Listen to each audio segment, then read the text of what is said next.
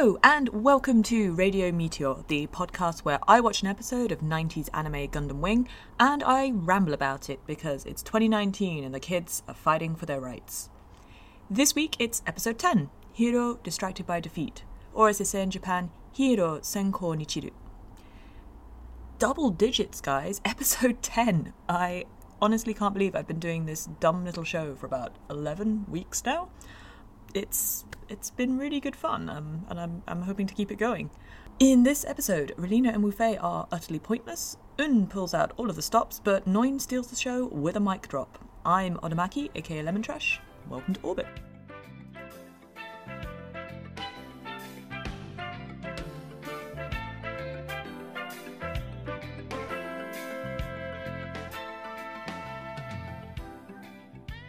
The title card for this episode was read by Duo's voice actor, I think, so I'm still keeping tabs on that, and I've also been keeping tabs on how different characters address one another, but I'll only mention new ones or things that are relevant to the plot or where anything changes, so I'm not going to provide a whole list. I'll stick something in the footnotes. The only one that has really come up is kaka, which is a horrible word to say with an English accent, but it means Your Excellency. That's a direct translation. It's the one that Zex uses when he speaks to Treize. So it's Treize a kaka. Yeah, I mean, if there were any character who was a kaka, it's definitely Treize. But that aside, let's get into the episode. We land in this episode literally in the Sank Kingdom, I believe. First impressions, it's not so much a settlement as a series of fortresses plonked onto a sort of agricultural landscape. And there's a really interesting mix of styles if you care to look at this kind of world building. They've got some lovely Bolognese-style covered porticos around these buildings, topped off with really Norman-looking castellations. Bit of an odd mix. Treize and Un arrive to check out the tall geese, and Un is a little bit jealous. A little sort of odd conversation that goes down here. It's almost like parent-like. So Un kind of tuts and she's like, "You're going to spoil that boy." And then Treize is kind of like, "I'll raise my child how I see fit," which does tie into something that happens later and is a kind of psychological concept I'll discuss. But yeah, there's this kind of weird dynamic growing between the four primary antagonists. So Treize, Zex, Un, and Noin. Un is still peeved when they go in to talk to Zex and Noin. She has this attitude that thanking soldiers is beneath that of a leader, and even if it's offered, the thanks shouldn't be too readily accepted by the soldiers. That it's shameless to acknowledge thanks from your superiors. So from her perspective, there's a real lack of humility and hierarchy, I suppose. And Un is super rigid. She has one note in her tone throughout this scene and it's clipped, it's robotic. It's either imperative or else it's that very boot camp type of "sir, yes, sir." And she really holds her personality back in this scene. We get none of her more feminine speech, which we see when she's talking to Treize more privately. So she definitely thinks Zex is a worm and that Noin is an upstart, and she's not happy with them. On a side note, I hate Noin's cape. Who decided that mustard and duck egg blue was a good combination? Yellow and blue, sure, but that yellow and that blue? No, not buying it. Anyway, Un hauls Noin out of there to go and brief some soldiers, leaving Zex to have a little tete-a-tete with Treize. I apologise, I vary between calling him Trez and Treize, and I can't help it. I'm just a disaster. This is probably why I relate to the show. Anyway, remember last week when I said that in the Japanese, Noin refers to Zex as the Lightning Baron, but in the English subtitles it says Lightning Count? Well, in this scene, Treize says, "I think I better understand your feelings about the alliance now, Lightning Baron. Or should I call you Lightning Count?" So the difference isn't really explained, but I guess that's where that weird bit of translation came from last time, in that he actually does own both names, but they relate to his two different personalities. So the Lightning Baron is his personality as Zex Marquise, and curiously, Marquise also is a title, which I hadn't thought of until literally just saying that out loud. And then Lightning Count refers to his identity as Miliardo Peacecraft. So I think we can presume that Millardo Peacecraft's hereditary title is that of Count, while he has assumed the title of Baron as Zex.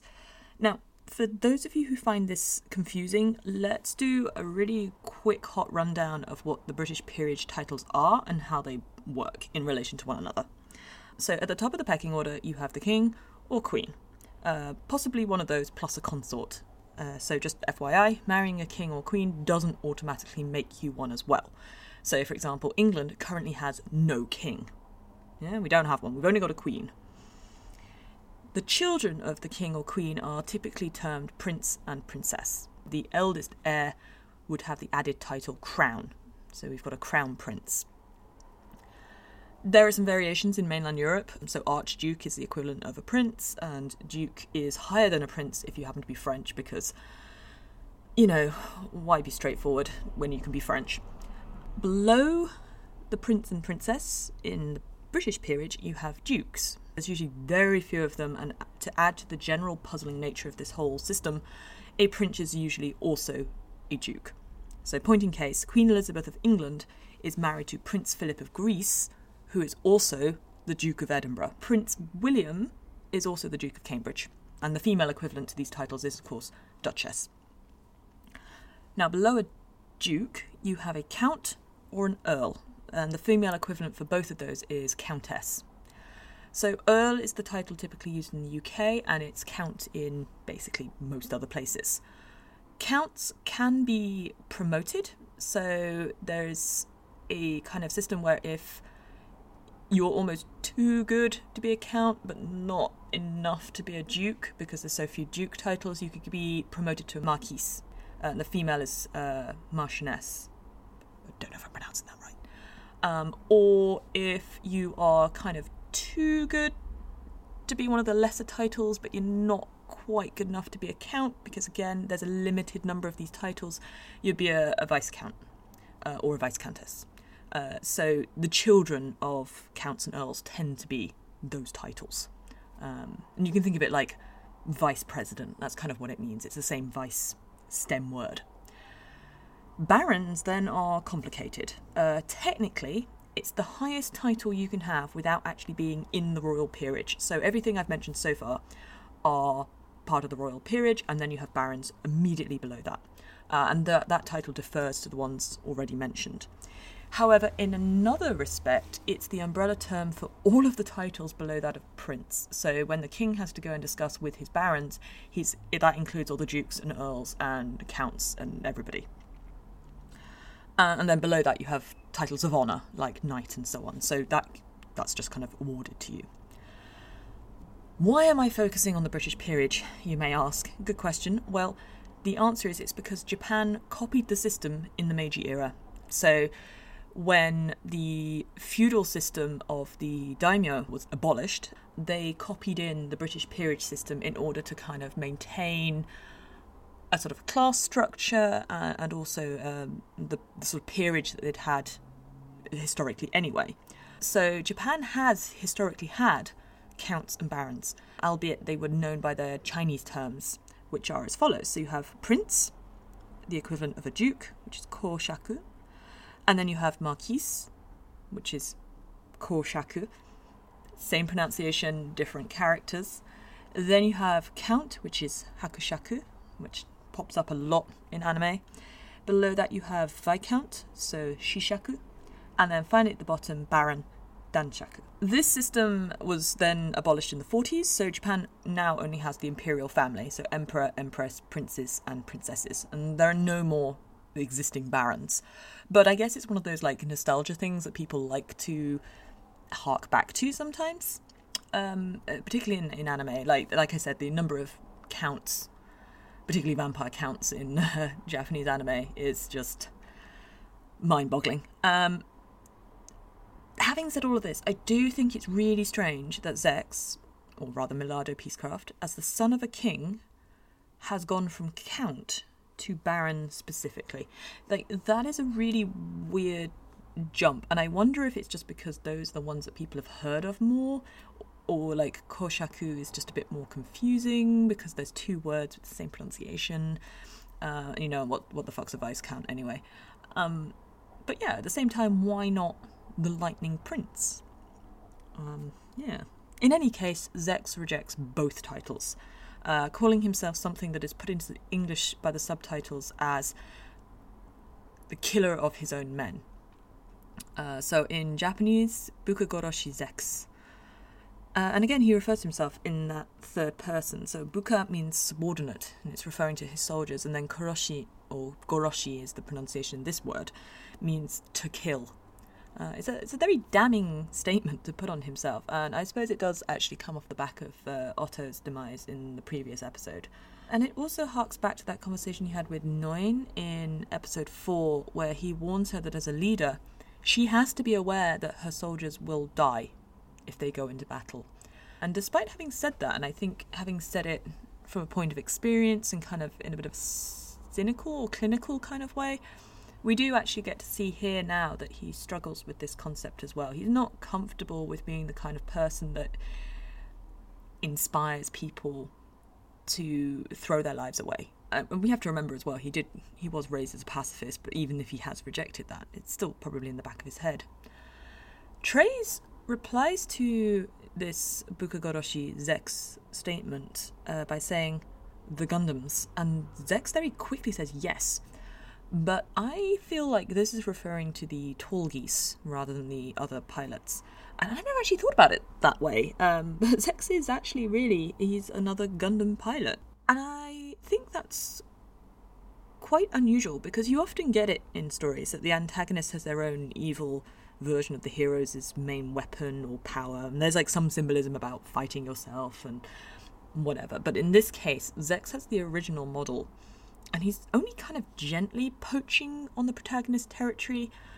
There's not this, like, as direct a comparison as, say, like, dark colour copy of one of the Gundams. It's particularly fascinating because the Tallgeese is white. It's colour-coded like the knight in shining armour. And it actually gives much less of a pantomime nuance to the dynamic between the good guys and the bad guys, which I really appreciate.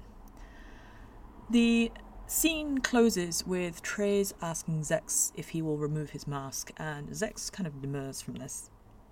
And at this point, Treize tests him by calling him Millardo Peacecraft. And we see, finally, some real emotion from Zechs and how he reacts to that. Yeah, and then it ends with Treize saying that he trusts Zechs and that he looks forward to seeing him one day without the mask. It seems sweet. I don't trust it.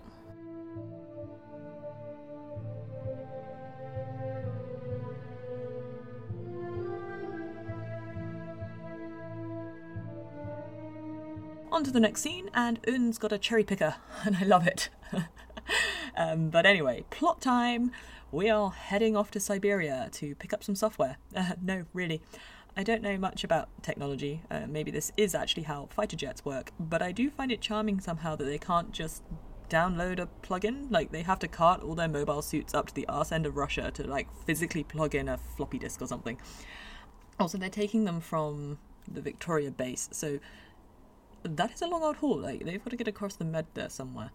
Interesting.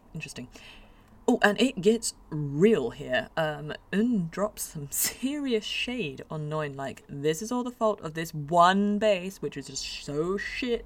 We're having to take all of the mobile suits to Isengard for a reboot, and then we're going to stomp all over Africa like someone was supposed to, kind of thing. And Zechs, like, from the back, passes a comment and equally gets his own splash of shade, and you can just see him being like, you know what?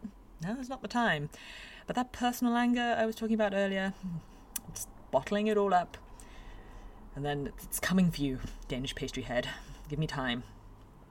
Meanwhile, Hero's doing his homework. And as a complete aside, the boy can't tie a tie. That was some really sloppy-looking accessorizing there. Anyway, and he's reading through a list of ammunition, and then he's interrupted by the arrival of the Claw. And it's our old friend, Dr. J. But who cares what he has to say? We're going straight back to Un. This episode jumps back and forth so much, which I guess keeps the pace going, but it also means my job is really difficult. Finally, I think for the first time we get to learn the Gundam suits' names. I mean, they're not really names, they're designations given, and they're only like Gundam 01, Gundam 02. But we do get a little bit more information that is obviously plainly obvious. So Gundam 01 is very mobile as an aircraft, and Un's plan is to pluck its wings off like a fly and then bully it into submission. And then she starts talking about Gundam 02, but oh no, wait, who cares? Back to Hero and Dr. J, and they're talking about the Tauruses. They can learn. J tells Hero that, this shit is dangerous and untrustworthy. Go and wreck it up. J out. And then Duo just casually barges into Hero's room. I think he's been eavesdropping, personally.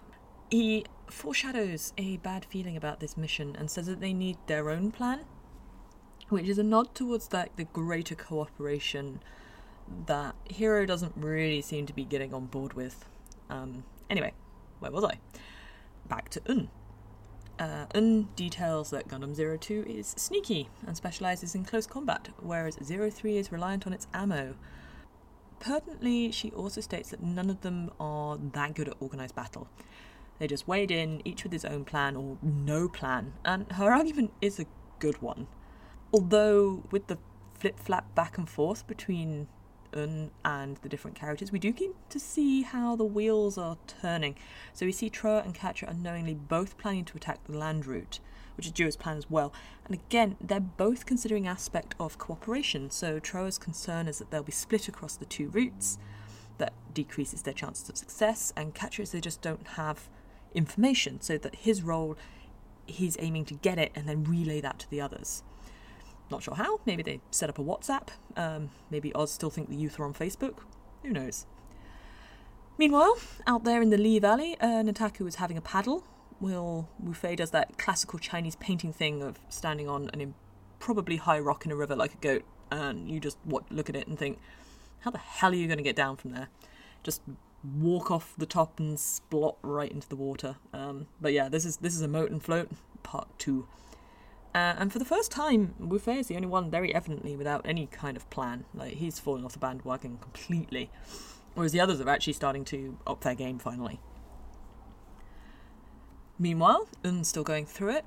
We learn that Gundam 04 is also a close-range combat specialist, but less so than 02. And I do love her advice about 05. It's just that don't even go near it. Just chuck bombs at it until it's gone. There's a nice bit as well where she literally lords it over Zex. So I watched, many years ago now, a study on body language.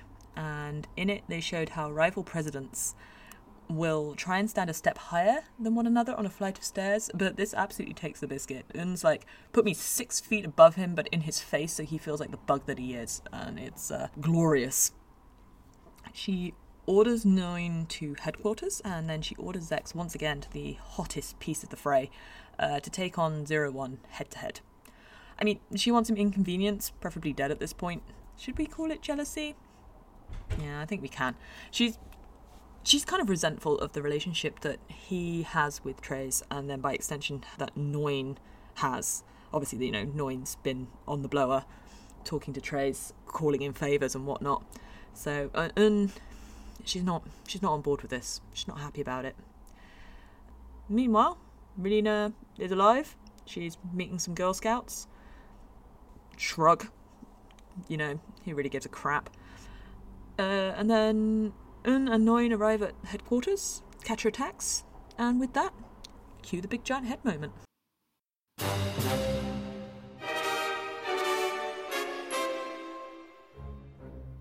I've mentioned up to now a couple of interactions between characters that haven't really been picked up on in fandom, so I just want to take a moment, 5 seconds of silence, to just reflect on Quatre's literal damsel in distress on a railway track moment, and the fact that Duo derails an entire fucking train with his bare mobile suit hands for him.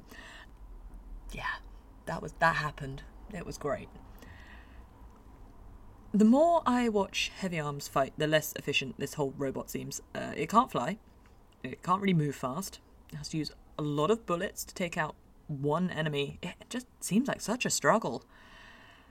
Anyway, this whole scene is quite fast-paced. Zex enters the battle, and he's very similar to Treize in that he's like, how about we don't use any of these fancy weapons that we have and just go in for an old-fashioned duel? I mean, eases the odds on Zex, which then ups his confidence, but nah. And it's moot anyway, as this whole Zex-Un-Treize triangle comes to a head with Un threatening the colonies and Zex getting really pissed off. It's personal, for sure, and I kind of love that she just point-blank hangs up on him. She's like, not listening to you. And then she bitch slaps Noin for her back chat. Now, I just want to talk about this whole face-slapping thing, because typically, when that comes up in media, and it's one woman slaps another because they're having a disagreement, there's kind of this jump to this action is a nod towards some like girl-on-girl catfight, and this is how women fight, and when a woman is pissed off, she slaps faces. But I want to talk about the former Imperial Japanese Army and face slapping, because this was a real thing back in the day. So let's just park those notions of Un being, getting into a catfight. This, I think, is purely about hierarchy. So she mentioned this before, that officers shouldn't have to thank soldiers for doing their duty. And that is the angle I think that this is coming from. So back in the day, Japanese officers slapped subordinates. It was considered a means of training and of conditioning men, particularly those from poorer families, merchant classes, or non-Japanese, who were seen as inferior soldiers, like less mentally hardy, or in short, not samurai enough. The systems involved were various, but there's two that I think I'll mention. So there was one that was called Binto, and there was also Yamato Damashi. So Yamato is the name of like historic Japan before it became known as Nippon or Nihon, and it's kind of like the legendary golden era of Japan, like the highest point of samurai culture. And then Damashi basically is to be quiet or to keep your mouth closed. So I guess you could translate that up as shut up and take it like you're a man from old Japan. At this time in the Japanese army, there was absolutely no concept of illegal orders, and obedience was required to be absolute. I don't think that can be stressed enough. Absolute obedience. So these were practices with concepts that are really truly difficult to get your head around from a modern perspective, and a lot of people really found it alienating at the time, even the Japanese soldiers themselves. The practice of face slapping comes from this parental role of discipline that is, I chastise thee not out of hatred, but out of love. Or, I guess, spare the rod and spoil the child. Whack. Un points out another home truth. The colonies are horribly vulnerable, at which point Dr. J comes out of the woodwork and he finally makes a declaration from C-1013 colony that he is the party behind the Gundam attacks and that he is not a representative of the colonies as a whole. So that's really important. This is the first time anybody on the kind of Gundam team rebellion side has actually come out and made a statement of who they are, roughly, and what they're doing and why. Dr. J surrenders, and then by extension also so does Hiro, and he steps out of his Gundam. At which point, in the English subtitles, Zex says, "A boy. The pilot of that Gundam is a little boy." In Japanese, however, he says shonen, and I think it's a fascinating choice that the translation chooses to really emphasize Hiro's youth like that. And then, of course, horrifically, and in not so many words, J orders Hiro not to surrender the Gundam. And here is another horrible reflection on the reality of history. So, in the Imperial Japanese Army, which was the fighting force of World War II, no formal instructions were given to soldiers on how to behave if they were captured, because the policy was no surrender and death before dishonor. And Japan did not recognize prisoners of war. They didn't have that in their legislation.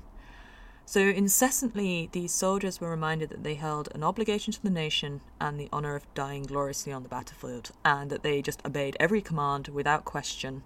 And ironically, actually, this led to many soldiers who were captured to just simply cooperate, because they didn't know what else to do, and so they just answered questions if they were asked them, and simply started new lives. Many of them just never returned to Japan for fear of the consequences of having been someone who surrendered effectively, which was just unthinkable. So, whilst this is just an anime, honestly, I do feel like there is increasing depth to this story, which can be used to discuss some of these matters that have been present in history. And it's worth also knowing that the education system in Japan has been and continues to be quite controversial with how they approach the discussion of World War II and Japan's involvement. In the mid-90s, there are very few textbooks that really address much of anything. It's very heavily glossed over.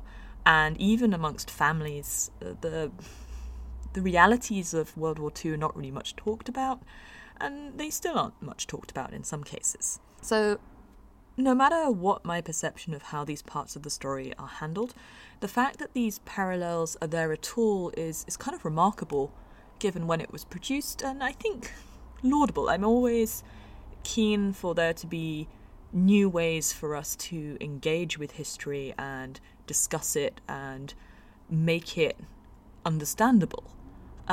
So I think this is a parable story of Japan's military history, and I think it's highly engaging as a result. But of course, the problem is you can't see the parable if you don't know the history. Hiro, in contrast to Otto, does not go out with a banzai. He just does as he's told. And it's heartbreaking and it's wasteful for entirely different reasons. And it shocks. It's shocking both internally to the story and to the audience. I think lots and lots of people have said this was difficult to watch, it shocked them as a teenager, that they cried, and I can think of other anime where the protagonist literally self-sacrifices himself for the greater cause and comes back, but nothing quite like this, because there's no emotional drive behind Hiro's suicide the way that Otto's was emotionally driven. Otto did it for a cause, he did it for personal reasons, and he did it to promote what he felt was the greater good. Hiro just does it because he is told to do it. I think it's also relevant to say that this particular episode isn't all just about the older story of World War II. In the early 90s, there was a lot of emerging awareness of how conflicts in Africa especially were involving children, and I remember that a major UN study was commissioned around the time to really try and wake the world up to the horror of the global recruitment of child soldiers. And this was coming out of a wave of conflicts from the 80s into the 90s. So you had Cambodia, Liberia, Sierra Leone, Sudan, Ethiopia, and Rwanda. And there was this massive international media coverage showing these images of child soldiers, and it was really generating public consciousness towards the crisis. Pertinently, this scene in the show is set in Africa, where much of this awareness was coming from. We still have the image of the child soldier today as being an African boy holding a gun. And, obviously this is conjecture, I can't say which came first, the awareness of the crisis or the writing of this episode, but again, there are parallels which seem to me to be deliberate. Japanese anime is not well famed for setting its dramas in Africa, after all. We see the other characters react to Hiro's actions in quite a deep way. So for Zex, it's about the willingness to sacrifice without hesitation, something that he himself could not do even when he was fighting for the liberation of his own country, which was his entire goal, even when it was about getting the vengeance that he's been working for so many years. For Un, it's a surprise that somebody feels the colonies have that much value, that they would go to such extremes for something that wasn't the kind of cause that she adheres to. For Noin, it's the level of obedience, I think, that strikes her, that Hiro has demonstrated. He's told to do it and he does it, whereas she's really been shown to question and kind of talk back and go outside of her tramlines to change things. And finally for Katra, it's the simple heartbreak of it. It's just the physical pain, tying into his whole space heart thing. There's two people whose reactions we don't get to see, so we don't get to see Joe's reaction. His thoughts remain private, and Choa's reaction is less introspective and more active. Somehow he is the one who steps into the void as leader of this little group. He gives the advice that they need to move out, and he steps up to see if Zex will attack, like if he needs to be hero second in the duel, and he takes that role on. And I think the most touching thing is that Troa, who has had the least contact with Hero of all of them, won't leave the body behind. Perhaps this is playing again on this man versus machine theme. Just as they won't let 01 fall into enemy hands, Troa values the human element, and he won't let them have the pilot either. The episode closes in a scene where Noin is given a chance for payback. She blocks Un's hand this time, and she definitely enjoys being the one to voice a direct criticism. It's also interesting to me that when she repeats more graceful lady, in Japanese she uses the English word eleganto, and she stresses lady. So these are no doubt Treize's words verbatim, as lady is how he addresses her, not Noin. That's about all there is for episode 10. It's quite a heavy episode, and I think there's a lot in it to really consider. Obviously, we know that Hero will come back, but just the way that this has all been set up, it is shocking, and I think it is a story about war and about the human consequences of it, and it is a reflection on things that have happened in the past. Even though these things aren't necessarily underscored the way that Otto's Banzai was slightly underscored, these themes are still in this episode, and I think they will carry forward. And I'm really actually fascinated to see how that does develop, because it's something in history that I've had to actually go and read up on, and I've read a number of biographies of prisoners of war in Japanese camps in World War II, and a couple of accounts of Japanese soldiers in their retirement afterwards. So yeah, I think there's really a lot to take away, and there's this huge amounts in here that could be used as potential means for discussing some of these things that I believe are quite important to discuss. But that's it for episode 10. Just a reminder that next week there is no new episode. I'll be back the week after with episode 11 instead. Thank you for listening and joining me on this journey, and I will see you in orbit next time. Bye!